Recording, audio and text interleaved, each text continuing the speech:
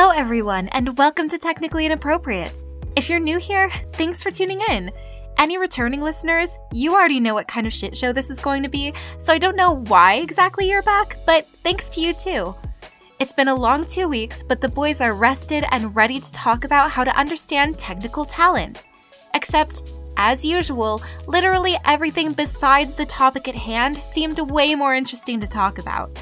Between football, Dungeons & Dragons, and other role-playing games, this episode has a little something for everyone. So whether you're a hike football jock who is definitely popular in high school, or if your high school life was closer to my experience and were labeled the not-so-popular nerd for wanting to live a double life as a clumsy orc bard who definitely wasn't about to seduce a dragon, please enjoy this week's installment of No, We're Definitely Professionals, but it sure doesn't sound like it. Enjoy! Oh, man. So, how you doing, Russ? I'm doing good. I just had a nerd weekend with a bunch of D&D dorks. D&D dorks? Ooh, which version? 5e. Thank you for asking. Right. Appreciate the clarification. I've got a group that we've been playing pretty regularly for the last couple of years. And so once a year we go down, we rent a house on the river. We picked this house based on the quality of the gaming table. Oh, shit. There's one dude brings a suitcase full of board games, and we just sit around and play board games and Dungeons and Dragons all weekend, and it is a delight. Oh, that's awesome. I don't know how we already got here. Well, for a given value of awesome. They love it. Let them have this. Damn it. I rolled a 12 on my awesome check, but I've got a +3 modifier. So, a little above average. See, it all went to... So, like, I'm a purist, right? I'm not a Gygax original D&D person. You know, the original sort of light brown color of your testicles in the sun type covered book. Yeah. Right. Hey, but I like the second edition, you know, advanced D&D, and that was me. That was my entire experience, was that. And then they went off and they made like these 47,000 other editions of like D&D. It's very confusing. You know, and they changed all of the rules and the character thing and so on. Well, it's worse than that, though. It's not when they publish these tomes, these Dungeon Master guides. Hey, Rob, is this the level of nerdiness that you were looking for? Oh, you suggest we finally fucking got here. It took us 8 episodes. We are now 100% on brand. All right. Well, let me just complain for a second, Tony. They publish all this shit. Like, you can buy, if you invest, say, $75, you can get your guidebooks that'll let you create your own world and collaboratively tell stories with all of your friends. But then every few months they put out some addendum or new book that costs another, $40 or $50 that adds Request to for more rules. money. So then you're constantly, it's not just a question of which version are you playing. It's like, are you playing version 5e with Tasha's Cauldron of Everything and Xanathar? Or are you... It's too much. Yeah, so, I liked D&D, but then it went rogue. And so we had and Bard. We played a lot, and we actually ran conventions back in Australia with this. And so, rent out a whole school for a weekend when the kids aren't there, and you run all games and all this sort of stuff. So we did all this. I have a mate of mine, Gavin. Gavin is known for 2 things. One, for being able to sit on a table and leave an incredible impression of the sweat from his ass crack on the table. And 2, for having like an encyclopedic knowledge of all the D&D rules. So, we would go play with Gavin on the team. We would go play these games. And, the DM would be like, oh, well, like, here, I'm going to do this. And Gavin would go, no. What you forget is on page 342 of the Dungeon Master's Guide in section 4, para 3, subsection 2, it allows us a D6 roll here instead. And I'm like, how do you know this? Right? He was fantastic at that. It's like, I would never play, and I'm using the air quotes, I would never play competitive D&D without Gavin. It's really about, the entire game is about your knowledge of the rules. Because, yes, unfortunately, and I've made the mistake of putting together a group of players that are all smarter than me. So I'm doomed. They're constantly poking holes and pointing out everything that I've missed, and also going full rules on me because they know the game better than I do. And it's gotten to the point where I can't even add any color commentary. We'll be in a fight and I'll say, and after the Minotaur hits you with his battle axe, he turns and winks. And some other fucker's like, oh, does that mean I have advantage on the attack because he's not looking at me anymore? And I'm like, I'm just trying to paint a picture, man. I'm just trying to paint a picture. My preferred game system is Traveller, which is the science fiction game system. Original Traveller. Okay. This Traveller 2000 bullshit. Is this the one where you build the whole backstory? But I love Traveller because it was all 2d6, and the whole thing, you could spend 4 hours rolling up a character and have the character die during character development. That is exactly the one I was thinking of. We would waste days of no RP just building characters that died of old age. No. This was like, you'd roll 2d6 and, the system would say, oh, yes, you died in a bizarre cutlass accident. Oh, yeah. Right? Yeah. And you'd be like... But I just spent 3 hours rolling up everything else, right? I wish I had known about this game, because as a nerdy youth, I spent countless hours building characters and rolling characters up, and I probably spent about 90 minutes playing any kind of role-playing game with anybody. Traveller. So this sounds like it's Mark something is the name of the guy that was the author of it. It's a fantastic game. The beauty of it is because Mark Miller. Once you get past the character generation issue, everything else is basically 2d6. Yeah, it was built in 77. Right. You want to skull fuck the enormous statue of the Emperor. I roll 2d6 and add your skull fucking skill to it, right? And that's sort of the whole thing, and it was fantastic. I loved it. You could make up these ridiculous weapons. So I had in one game series I ran, I had a weapon that they could use that made a sound like a chainsaw, and it was like the Brat. You would just go like, oh, I'm going to brat that guy. Really? Yeah. Okay. Roll 2d6. Okay. What'd you get? I got a 7. Okay. You bratted him. It was and what was left? Well, the brat doesn't leave a lot at the end of the whole process. That's the point of the brat, And there was none of this. So I also played, what was the game system that did 2d10? And it was like everything was incredibly modeled. We're not talking about Cyberpunk, are we? I don't remember the name of the game system, but it was like, everything you possibly wanted to do had 100% chance model. Was that, okay. I want to say RuneScape, but that's not the right name, right? Gotcha. And so you would spend hours learning the system so that you could roll these 2d10 and then look up some big chart and go,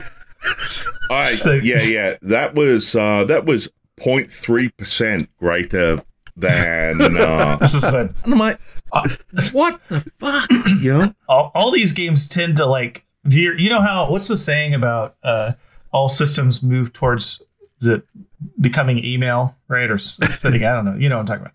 All these systems move towards accounting. They slowly evolve until you're realizing, oh, this is just a spreadsheet, and I could just write a macro and step away, and this would just run itself. And right, you know, and that was the thing that, you know, always, like, I always got with this system was that, like, by the time, you know, if it takes you longer to play out the combat than the combat itself in real life would take, the system has broken down. Right? Yeah, that's true. It just boggled my mind. Yeah. So there's a whole world out there of like slow or simplified role-playing games that are one-page RPGs, right? Oh, so there's a couple. Right. There's a couple. GURPS. Yes. The thing. Well, these one-page RPGs kind of follow that. Well, I mean, they're not GURPS, because GURPS is still pretty sophisticated, I think. But these are... Oh, GURPS is incredibly sophisticated. Yeah. It can be... Yeah. No, these are very simple. There's one that I've seen, and I've never really got a chance to play... Well, I've played one of these. The others I'd love to play at some point. But Honey Heist, where all the players are a bear, and you roll to see what kind of hat your bear is wearing. And it's basically a 1d6 or 2d6 kind of game where you're either trying to behave like a bear who's trying to act like it fits in with human society, you know, like you're trying to persuade someone or play cards, or you're trying to do something beary like maul somebody. And that's basically your two actions. And you're constantly moving towards, if you fail a roll for being more human-like, you become more bear-like. So by the end of the game, everyone's just that's a bear. a coin that's fucking awesome. It's what? There's another one that I think you might like because you like the sci-fi ones, Tony, which is called Lasers and Feelings. It's kind of a similar concept, except I was with you right at the start of that. I lost it towards the feelings. Everything you do in the game either involves skills with lasers or skills with feelings, and you roll a 1d6 and away you go. So I put a link in the chat. We had a real life actual problem in one of the games I was playing, you know, years ago, where now I'm going to tell the story in the most favorable light that I could possibly tell it in, right?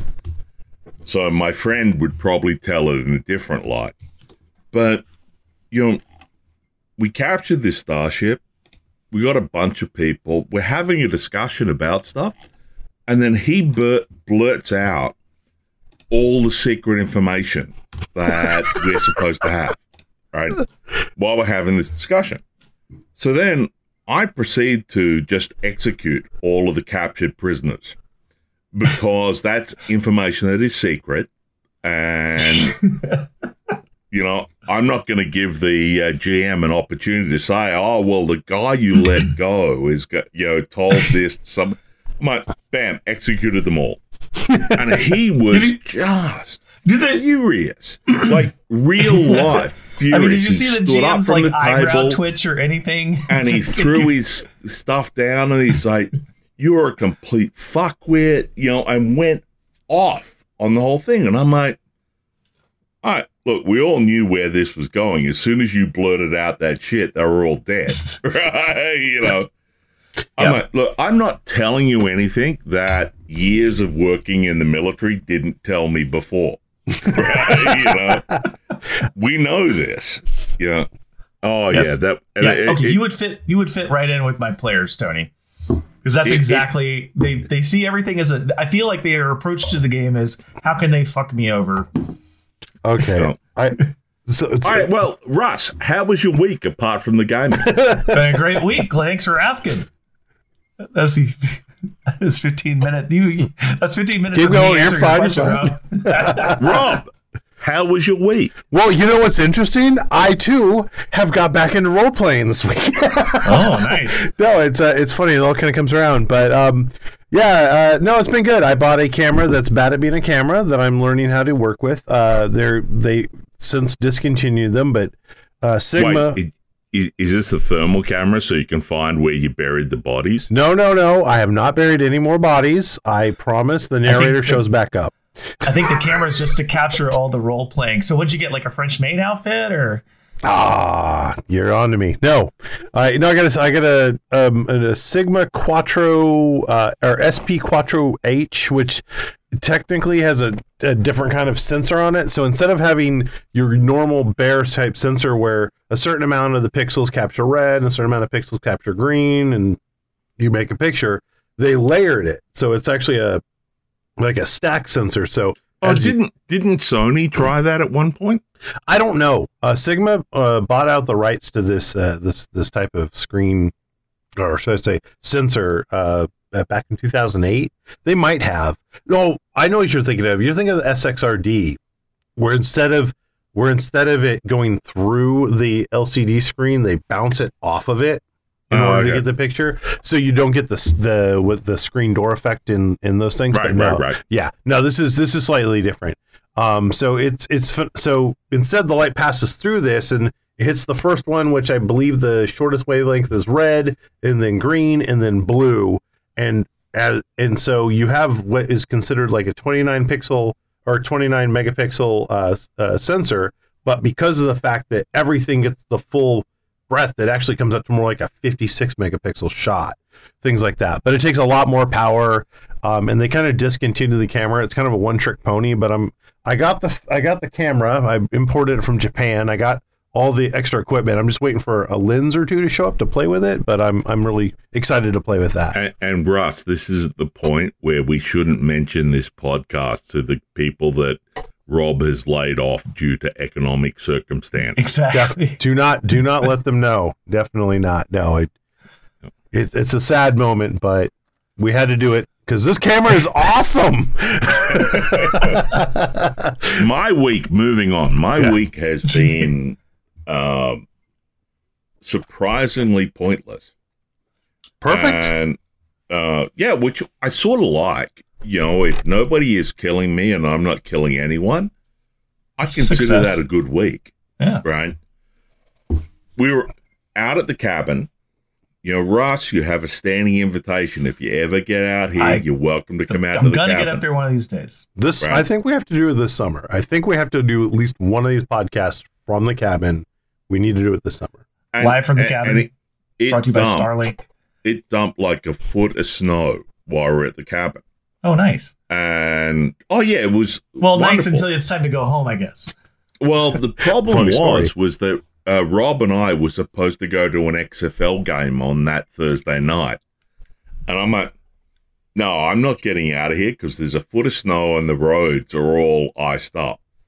And the XFL is not worth me sliding my truck off into, pine. That's a shitty way to go. Yeah. So actually, no one wants to say, well, he was on his way to an XFL game, and then then he'd rather die instead of go. Right. If I'm gonna die, I want the story to be, yes, he saved these 3 virgins from the dragon while he was punching it in the nuts. Exactly. Right.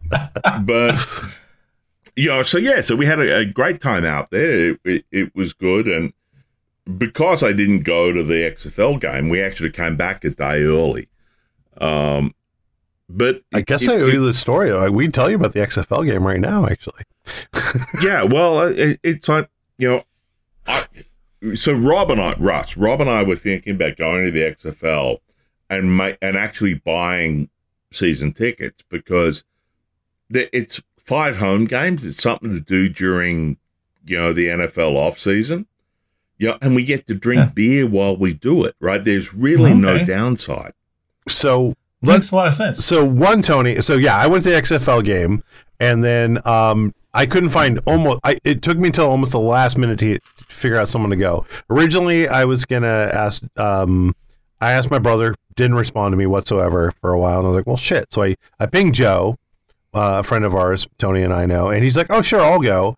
And then about an hour or two later, he pings me back like, I can't go. I can't get my dog out of grooming in time to go. And I'm like, well, what the hell? So I finally... That is such... Like, That's bullshit. The only thing that Joe would have done that would be more Joe would be to say that he couldn't get his Fiat working. And I would have been, and I'd have called like, I'd have first said, oh shit, right. I guess that makes sense. So I was like, you motherfucker, you sold that thing, it's gone. He's like, yeah, I know what to tell you. So my brother finally responds back, and he thought I wanted him to come play football with my football team, and he's like, no, I'm not doing that. And I'm like, no, we're just gonna go watch football. And he's like, who the fuck's playing football right now? It's XFL. And so I finally got him in, and we went.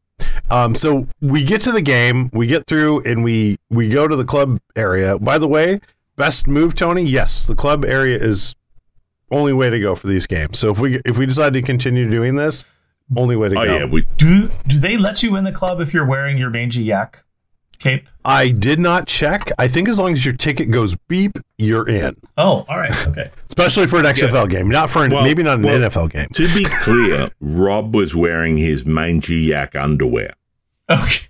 which will soon be available on the podcast merch store. We do Which own the often is URL. confused, by the way, Tony, with Rob going commando. No one can tell for sure. Just one is grayer than the other. That's all you need to know. Don't ask which one's which. I'm going to let you finish telling me about your XFL Is it skid experience marks now. or is it just break? I'm not telling you which one's which. That's all I gotta say. Yeah. So we get in there, and the place like is still empty, like 15 minutes before kickoff or whatever, because of how fucking cold it was. I think most people who bought tickets were like, $100 wasted, give no shits, didn't bother to come to the game. So we walk right up, grab beers, grab dim sum, eat a bunch of dim sum, and then we walk out to our seats, and we're like the only people out there, like in our section. A few other people come. It's actually pretty empty. I think it was a really bad idea to have a game on a cold night like that. They should have just moved it. It's sort of like, unlike the conspiracy theorists that, you can't control the weather. Right. Right. It is what it is. But Hey, Rob, as long as we're doing... Oh, so go ahead. Sorry. yeah. But so then we decide to come in for halftime, and everyone is packed up. So as you go into the club area and come out of it, there's these windows that look over the field. Everybody who bought a club seat is inside the club area, watching the game inside on the TV or in front of them. Like they came to the game to watch the game on TV. I shit you not. Heating versus natural air. Absolutely. But because of the fact that it was such a smaller crowd, you got right up, you got drinks, you got food, everything was really quick. You could get warmed up, you could go back out. Like, I think we should just get club seats and do the rest of the season. Because worst case, we won't remember anything anyway. All right, well, gentlemen, what was the topic for today? I was going to give it to Russ. Russ, any last words? Otherwise, it was your topic. I'd love for you to kick us off. I just want to say congrats to the Sounders for their 4-0 win against Colorado in their season opener. I know. It was epic. How did you even know that? Wait, is that the number of players that fell down clutching their legs? It was the number of red cards. The number of other players? Or is that at the end of the day, I can't answer any more questions, Tony. This is just me fucking with Rob with very specific sports facts. Every once in a while, I get these weird fucking texts where it's like, "Hey, Rob, how do you feel about Tua in this situation?" with like in-depth details about what's happening in his life and career and stuff. And I'm like, Russ, please stop copy pasting me ESPN notes. He's like, you caught me. So Russ, I don't like soccer because I think it is boring. Right? I don't like, and this is, I will tell this to anyone face to face. It's like, don't get me wrong. I think the skill required by the players to play soccer is incredible. These guys are athletes. They're fantastic at what they do. I just think their sport is boring.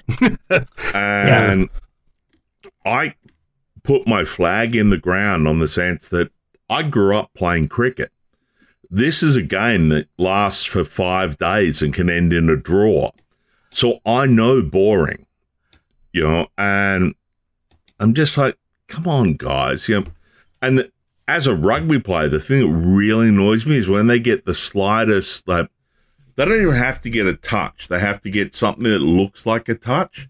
And then they throw themselves on the ground screaming like, you should get shot. 2 Catholic priests out there to have an exorcism. I was wondering where you were going with that. And it's like, The other Catholic come priests. on. It's like, I've broken an elbow playing rugby, and I wouldn't give the other guy the privilege of knowing it hurt me. Right? Just now it rotates both ways. Don't ask why. Well, it stopped me from punching him, so I guess he got off on Off light. like, what happened. But anyway, moving on. Oh, what is the sorry. topic for this week? Yeah, Russ, this one's yours. I was spitballing some stuff, and the topic is, and I may actually edit this as I say it. Please. Originally, the way I was thinking about this was, what is technical talent, and how do you nurture it? How do you hire for it? How do you find it? Right. But I think it might actually be more like, what is talent? Right. What is talent, and what are you like? How do you find it? Because there's different categories. Is it productivity? Is it having an encyclopedic knowledge of whatever you're going to do? Is it an ability to bullshit? Is it just good judgment? So I'm curious as to your own stories about, Well, how do you put a team together? What are you looking for? And how do you make sure you're not hiring duds? I think you've made it too broad, Russ. Okay. Because the ability to bullshit is a key requirement if you're in marketing, right? The ability to lie face to face is a key requirement if you're in sales. No, 2-drink minimum sales. Right. The can you deliver bits is a requirement if you're in engineering or support, the IT pro support thing. So I would drag it back a bit and just say, like, let's look at technical talent. Sure. Because yeah. I don't want to talk about sales talent. Like, I've met some incredible sales guys. These guys could sell ice to Eskimos, and they were fantastic. But if you'd ask them, how do you turn your car on? They'd be like, I'm really not sure about that how the technicality of that works. Right? I beat my bus pass. And I think it's much more interesting to talk about how do you identify somebody that isn't just a script kiddie versus somebody that actually knows how to write code. And I don't want to tie it to just dev, because that's I think we can be a bit broader than that. Yeah. But how do you find somebody that is technically competent and versus somebody that isn't technically competent but can tell a good game or tell a good story? Right. And I would say the other kind of question I have is, how do you find somebody who has potential? So they don't have the resume that says I've done all of these things, I know all of these things, but rather somebody that you can. How do you tell when you're talking? Because there's times I've had where I'm talking to someone and I realize they may not have the technical background or resume that I'm looking for, but they've got it, right? There's a spark there. I feel like they can problem solve. There's something there, right? So I'm interested in understanding, do you look for that as well? And how do you find that? Right. Well, I've always said that an engineering degree is not teaching you how to solve every problem. What it's teaching you is how to go and find the right books to open up, to look at, and then get the data and understand the data to be able to solve the problem that you're given. And to your point, Russ, that's the thing. It's like somebody that doesn't know the answer today is not necessarily the person that won't know the answer tomorrow if you give them a chance to learn the piece that's in between, right? Yeah. I mean, well, a couple of things. One, at this point, I'm well over 800 interviews and well over some ridiculous amount of hires and such in different aspects of this. But one of the things I want to make very clear in all these things is I'm either saying yay or no to people with PhDs, but I'm a fine arts major, right? Like I went and I did photography and underwater basket weaving. Those are the things I did, right? Like but what the things I'm looking for. What Rob is saying is that he is the most overpaid, under-talented, piece of underqualified shit on earth person in the history of software. Basket weaver. Mm-hmm. Yeah. But with all that in mind, I'll turn around and go like, one of the things you'd said that the it factor or whatever that's involved, I'm looking for someone with some kind of creativity, imagination, and ability to apply themselves to the solutions in front of them, regardless of what they know now. Mm-hmm. And that's the people I'm kind of looking for. Cause I mean, I've found people who've gone through and got like full on PhDs in technology in their space in their area. But if I go and turn around and go like, so what are you going to do with that? They're like, I want a job. And that's where it starts falling apart for me in interviews and such. I really want to be like, like things I want to dig into in technology myself is I'm very, very interested in how do I get like better user interactions with the technologies and the pieces we have today. Like a couple of podcasts ago, I kind of went off a little bit about cell phones and like how they've become just, app pimps. They just, the next app, like when are we going to turn that around on its head and make it to where applications are feeding the OS that feed the person what they want? Like I have an idea of what I want in technology and how I want it to better empower people. And I'm thinking through these things and I'm looking for that kind of passion and drive within those things. So I think there's an interesting bit there. If we step back for a second, sure, and look at the interview, mm-hmm. like the actual interview, mm-hmm. right? And now I'm going to be deadly serious about this. It's like I've done a bunch of interviews as well, and I can pretty much tell you within 15 seconds of the interview whether I'm going to give a hire to the person or not. Really? 15 seconds? Like, let's be honest. Like, it usually takes me, I'll give you a certain amount of time, not 15, maybe 15 minutes. Maybe 2 minutes or something. But it's like that first interaction with the candidate, you're like, everything else after that is just bullshit. Right? Because the person wouldn't be interviewing with you if they, let's assume. Well, they get to now me. Now I'm assuming that HR does their job, right? Which is a big assumption.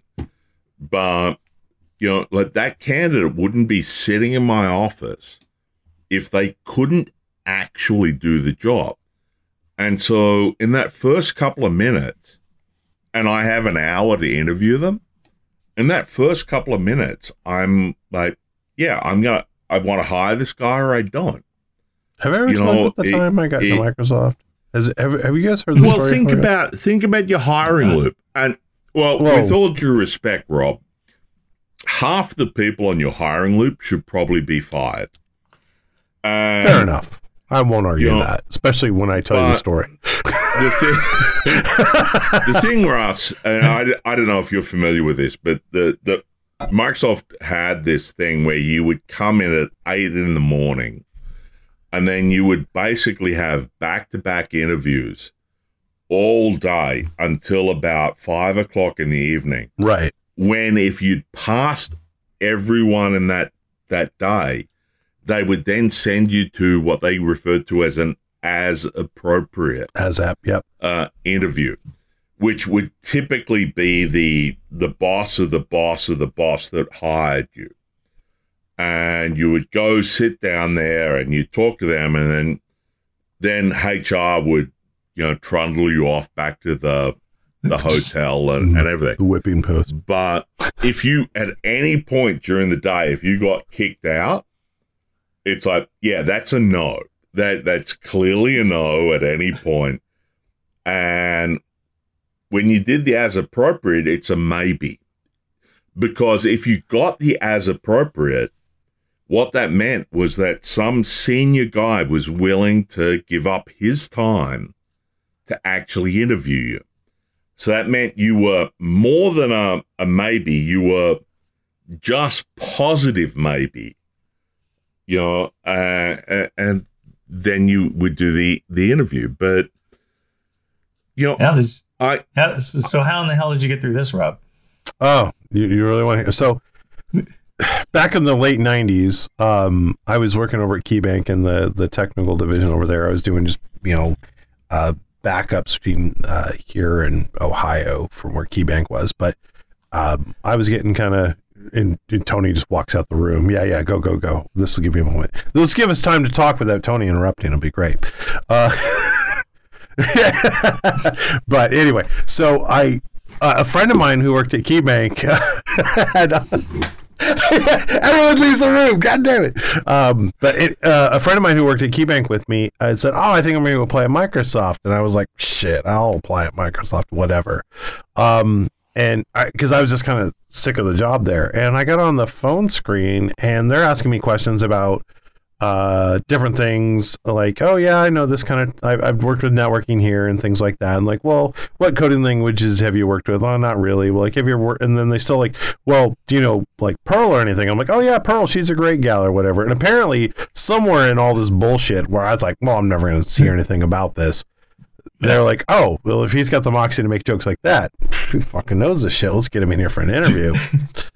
And so they bring me in for an interview on what was originally the Emerson search team before it became Bing later. And I get in there and they run me through, as Tony told you, the rigmarole, and it gets all the way. And I'm at the whole time, I'm like, when are they going to call bullshit on this? Because they're putting me through this thing where I'm trying to understand some scalability and networking. And I'm like, I've never fucking seen this before. And then they're walking me through other things around test casing and stuff like that. And I'm like, yeah, sure, I'd do this or this and that. And, it's a million years ago, so I'm trying to remember everything. But I just remember getting to the point where I'm talking to this guy, Rob Vogue, and he is now passed on, but God rest his soul. That man, he made me. He made me what I am today. And something in that ASAP with him, but I left Microsoft driving back down to my little place down south, and I'm like, well, that was interesting. I'll never see that again. And by the time I go home on my voicemail, because back then we had voicemail, they're like, hey, we want to talk to you about getting you in and talking about what your compensation package is going to look like. And I'm like, what the fuck did I do to get this right? But whatever I'd done, and Rob brought me in, and I was running what was considered the QFE team at that point, and running the testing and all that. And after my first year there, I got one of the higher grades that Microsoft had at a 4.5. But Rob Vogue was like, yeah, well, when you came in and the stuff you showed, like, you were someone I felt like you could do this, and I understood what you could do, and like your ability to just take apart things and not panic about them. Like, you need to be in here working the test engine for this place. But yeah, no, I was never designed for that. And over the time I was there, I learned, how to code and all the technologies and all that stuff, but I did it all on the job versus, coming in. Today, I couldn't get my job. We used to, like, I would agree with that, Rob, that you couldn't get your job today.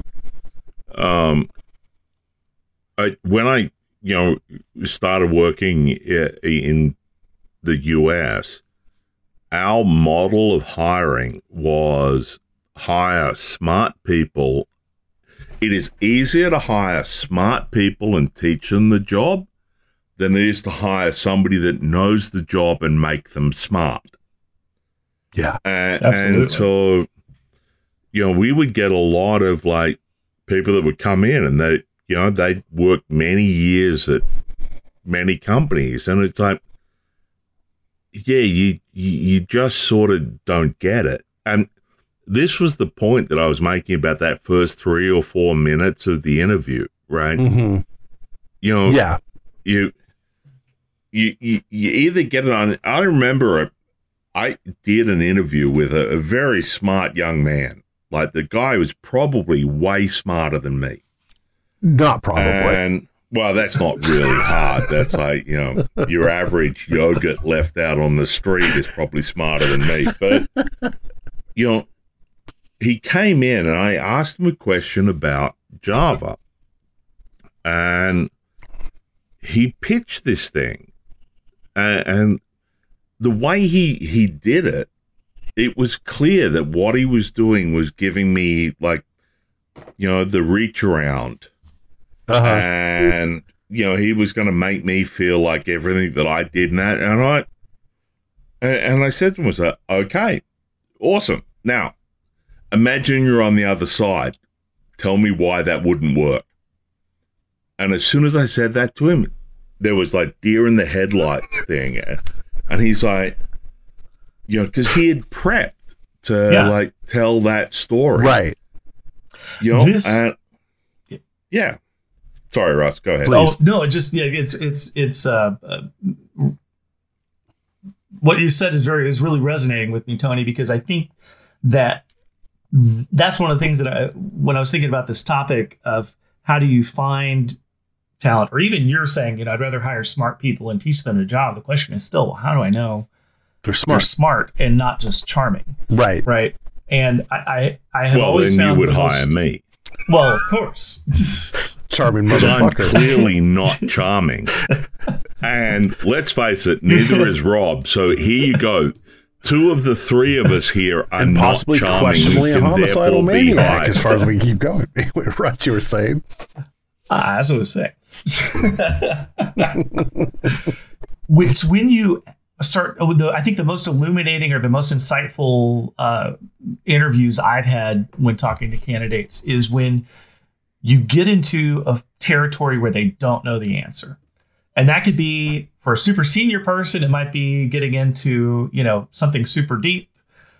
For somebody who's brand new to the industry, it might just be about, let's talk about optimistic locking and how that works, right? It could be anywhere on that. It doesn't matter where on that spectrum it is. The interaction is the same when you take that person and you get them into an area where they don't know. Admit they don't know. I'd almost say they don't know. Yeah.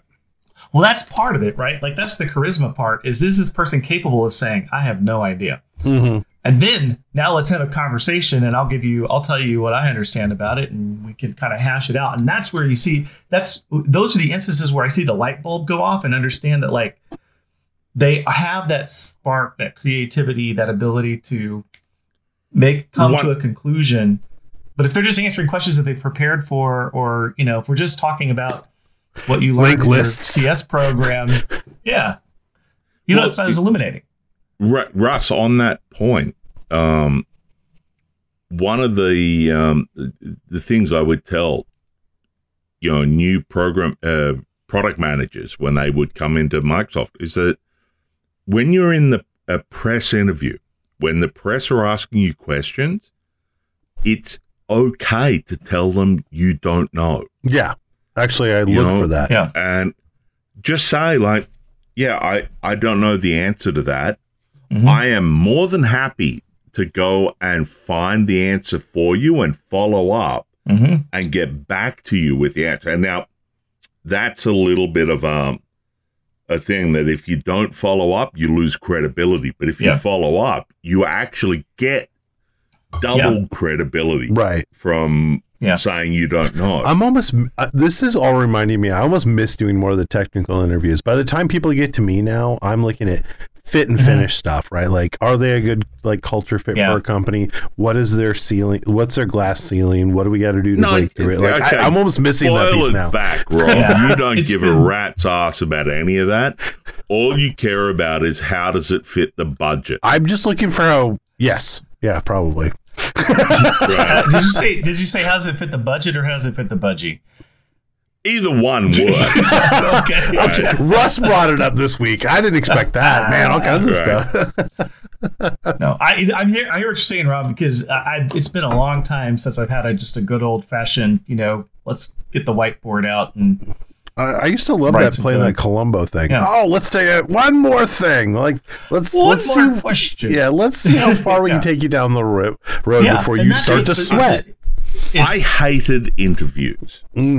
right? I hated doing the recruiting interview thing because, I was given a half hour, an hour, or whatever. And I'm telling you that, like, mostly it took me 3 to 5 minutes at the start to decide whether or not I think you're a good fit, a good hire. Do you have your shit together? That sort of thing right at the start. And then I'd have to fill another 25 to like 55 minutes of time. And so I got out of it by, and this may or may not be one of my, one of these moments where I should be telling the story or proud of it. My legal representation says I must. I got off the recruiting interview loop because I made a candidate cry. And God, she came in. She came in and she talked about all this stuff she'd done with these Marxist organizations in like Russia and China. And I'm like, well, in which case then you should be completely familiar with Solzhenitsyn's work. Let's talk about the Gulag Archipelago and how we could make it more efficient. And oh my God. And then I just... You're putting the label on this. Like, poked... Oh, crap, I hit the microphone there. I just poked at the whole thing. It's like, how do you make a dam where the water is frozen every year? How do you make that actually technically possible? And what things would you think about to ensure that the dam, in the event of climate change, wouldn't fail? And I just drilled her on this whole thing. And, and then she burst into tears. And at that point, I got up out of my chair and I walked to my office door and I walked out and I called other people in and I'm like, just so that I had, witnesses to show that I didn't do anything physically wrong, and then we called the HR person and had it carried out. And I'm like, a stretcher. Yeah, don't come into my office and talk about, your love for the world and then piss over me with like, Marxist ideology. Fuck that. Well, This was not at all the direction I thought that was going. Actually, I do have. Maybe this leads into it. So you've always had those weird, like, oh, let's give them the fucking puzzle or whatever. Like, what is actually a good technical interview in this day and age? I'm still fiddling with the right. There really isn't one. There's not a good. Like, oh, Russ agreed with you. Oh shit! What? Where no, am I at? Well, hell, no. Back down, Ross. I'm hang on, I gotta check to make sure the apocalypse isn't happening out front. There's not like all of these bullshit questions that tech companies used to ask in the early 2000s. Like how many ping pong balls can you fit in a 747 or whatever? Right. The fox, the chicken, and the ostrich or whatever. All that sort of stuff doesn't tell you anything about the person. Right. All it does is tell you about, how good your question was, right? I had one interview candidate go on, and he was technically qualified, and so I don't even know why he got to me, right? I'm serious. Tony's gonna put this guy in tears. We gotta get him out of here and hire him quick. Right? No. Like, what I mean is, like, he he should have been well hired before he even got to me. It's like, why are you asking for my opinion? The guy is fucking awesome. Hire him. Right. And so we're having the question thing, and this is where I got my 3/4 mongrel going on. Was I asked him this series of questions. Not available on the merch channel. I asked him this series of questions, and at some point during the process, he stopped and he said, "Wait, are you asking me to sell iced Eskimos?" And that is exactly what I was asking him to do. And I'm like, that's, Tony's stamp of approval. And I'm like, excellent. I don't even understand why he was like given to me. Right. Yeah. Like, I'm like, we should have hired this guy like 4 interviews ago. And that's the other thing. The process runs a process. Yeah. The process is the process. Yeah. For sure. To answer your question, Rob. Yeah, please. I haven't done. I'm not doing technical interviews these days, and I liked it. I would love to begin doing that. I have found that the dumb questions about like how many ping pong balls fit in an airplane and stuff. I mean, those, they seem like gimmicky, right? But I do like a question that involves putting some kind of at least pseudocode on a whiteboard that we're collaborating on, right? Because that's part of what I'm wanting to know. 2 things. One is like, do I like this interaction? Are you asking questions? Are you freezing up? Are we kind of going back and is there some chemistry, right? Which, to your point, Tony, I think I do agree. I can know within a few minutes whether or not I want to work with this person. The interactivity that happens on the whiteboard kind of usually confirms that, okay, yeah, I was right. This is good. This is a good interaction. Or, oh yeah, I was right.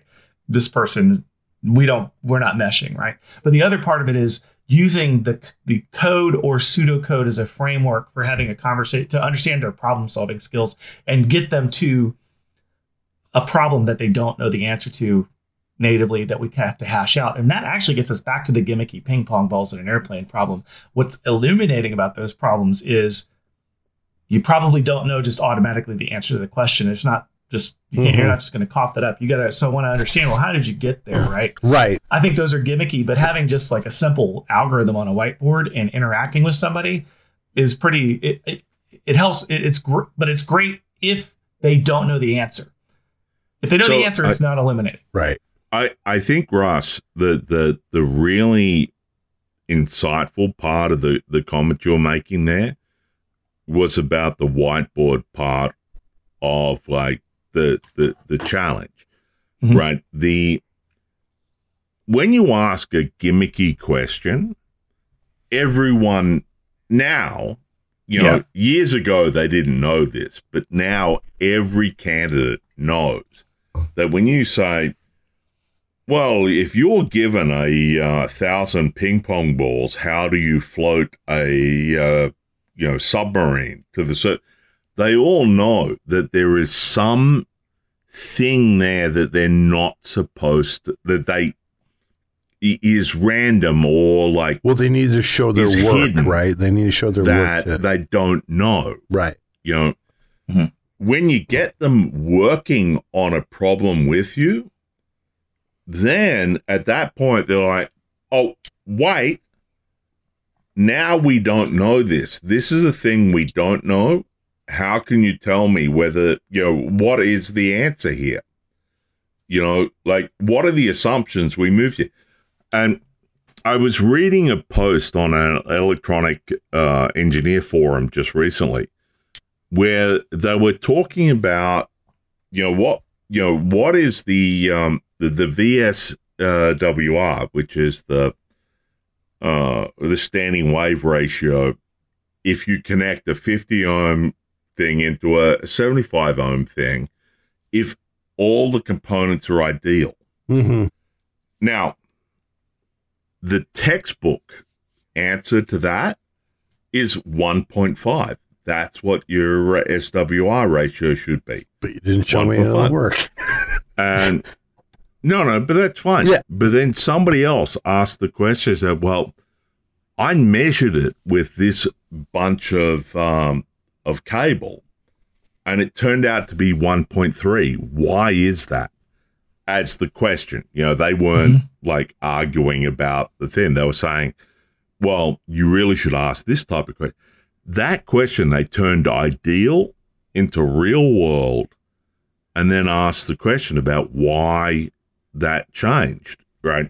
Now, any actual real RF, electrical engineer that had done RF training would tell you that it's, the connectors. You've turned from ideal to non-ideal, so it's connectors. It's like cable loss. It's there's a litany of things that would change that value, right?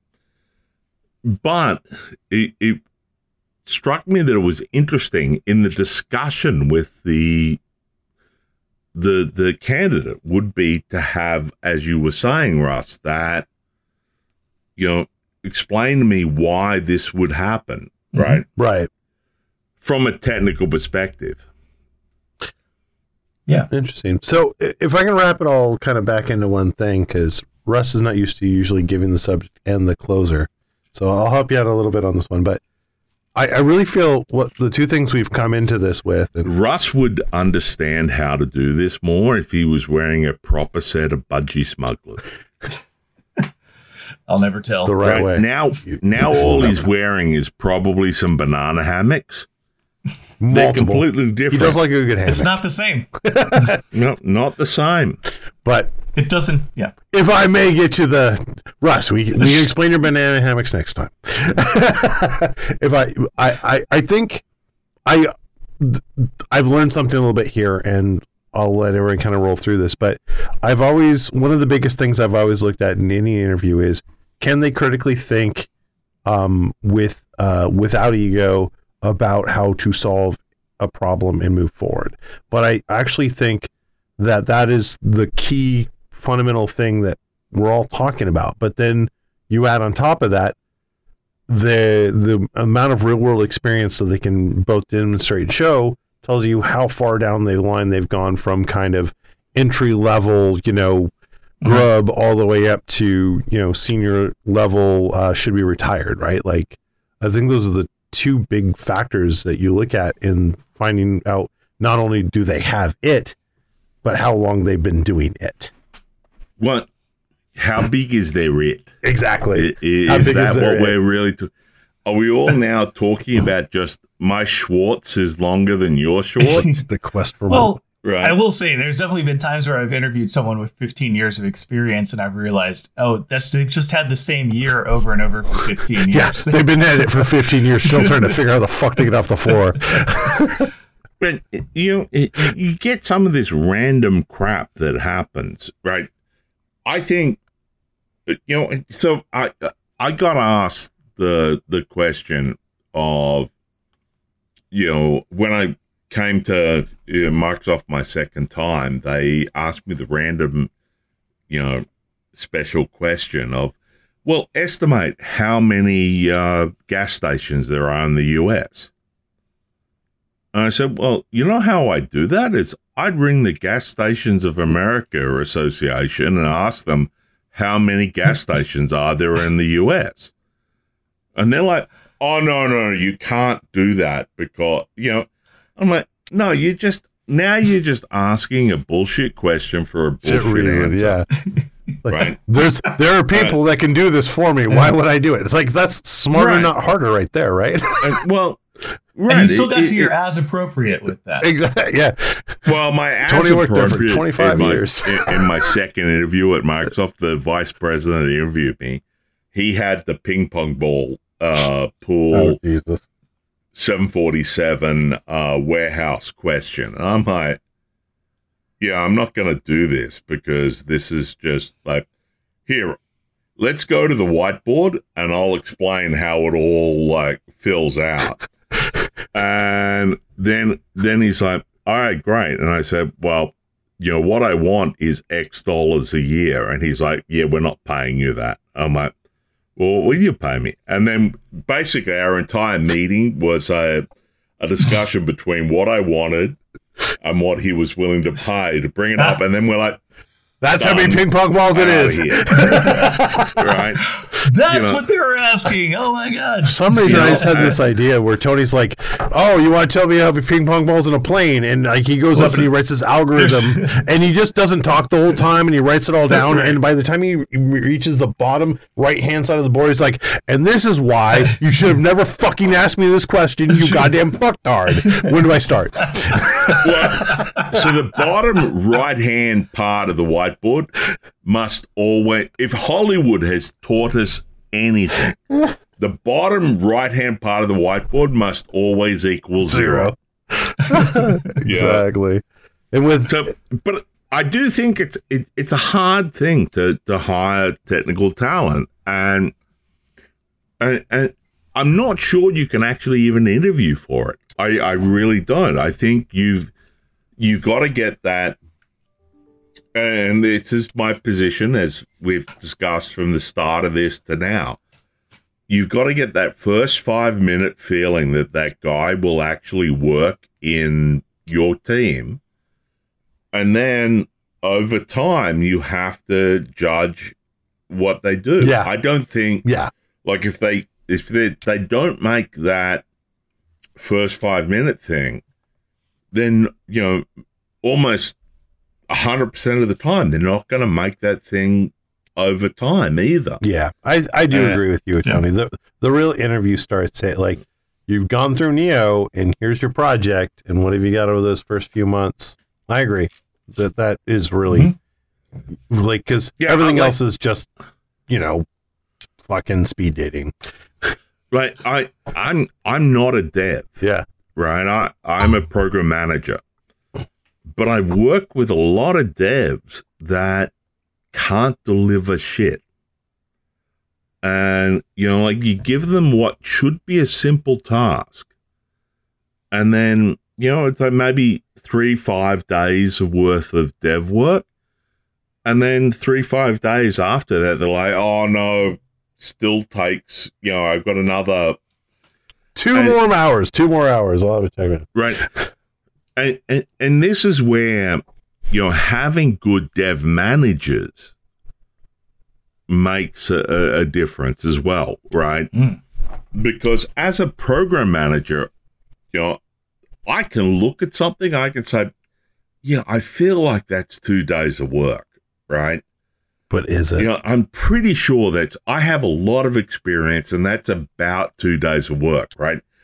But when the dev comes back and says, oh, yeah, that's going to be 17 days, that's when you look at the dev manager and you go, hey. Yeah. Is it? And the dev manager should be like, yeah, I wrote that code last year. In less than 17 days. Exactly.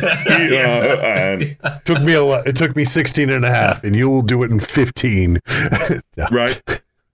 But that's why, like, I actually don't think you can interview technical people on technical grounds for their jobs. You have to interview them on, do you think they'll work with the team?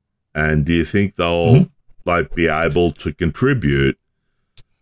And that comes back to my, in that first 3 to 5 minutes, is that person the right person to work on the team or not? And the rest of the interview is basically just bullshit, trying to fill in time because HR says it should be a half-hour interview. So I would say, and I know you're trying to land plane, Rob. Okay, I got my plane. I got my wheels out. I'm good. Go on. I think my model is to use technology to create the problems that we can then have a conversation around, but I don't care about the nuances of the syntax of the language, right? But I want to be able to, like, at least it's a common language. I know we're talking about databases or object relational mapping or whatever it might be, right? Like we have a common area, and then just use that to introduce problems that help us get to that. I would hate to think that there's I was laughing as you said, Tony, there's no way to interview technical people. And I'm like, God damn it, we've been talking for the last hour about how to hire technical people. Guys, surely. Guys, I already have the answer, and we started the whole fucking episode on it. You walk into the room, they're sitting there nervous, and you go, You want to play D&D with me? Amen. No, if you've got a complete conference room full of people, throw an orange at them, right? And then see who tries to catch it versus see who gets out of the road versus see who just says it's a fucking orange, it can't hurt, and lets it fall, right? And then ladder rank them at that point. Fair enough. But they still got to play D&D with us. That's right. All right. I think we've gone through a bit of it. Actually, that was a good one. Russ, thank you for the suggestion. I actually really enjoyed that. We might have actually been a little more technical than we usually are. How weird. Well, at some point we're going to talk about agile. Oh, yeah, that's on the list. Somehow we keep putting that one off. I can't wait. Oh, man. Yeah, because Russ has a 3/4 mongrel over agile. And, not on our merch channel. Also on the merch. No. All right. And, maybe we'll see it. Well, no, hang on. Whoa, we won't see the 3/4 mongrel. We're going to see maybe agile or we'll see see three-quarter the mongrels? discussion about agile. Oh, okay. Well, when we all vote it up, we'll get there. But gentlemen, actually phenomenal. Can we do this again next week? Russ, you in? Yeah, I'm in. All right. Next week it is. Talk. Good. For sure. I'd love to. All right, guys. Yeah. All right. Gentlemen, as always, pleasure. Yeah, you as well. Gotcha. Cheers, all. All right, I'm going to go read some Communist Manifesto now. Yeah, don't cry. Cheers, all. Well, what do you think? Do you have the critical thinking skills the boys are after? Do you catch the orange? What's your it factor? I think this is another job well done for the guys. Well, that is, only if their job is proving that they're better off retired than employing anyone. We'll be back next week, so I'll see you there. Cheers!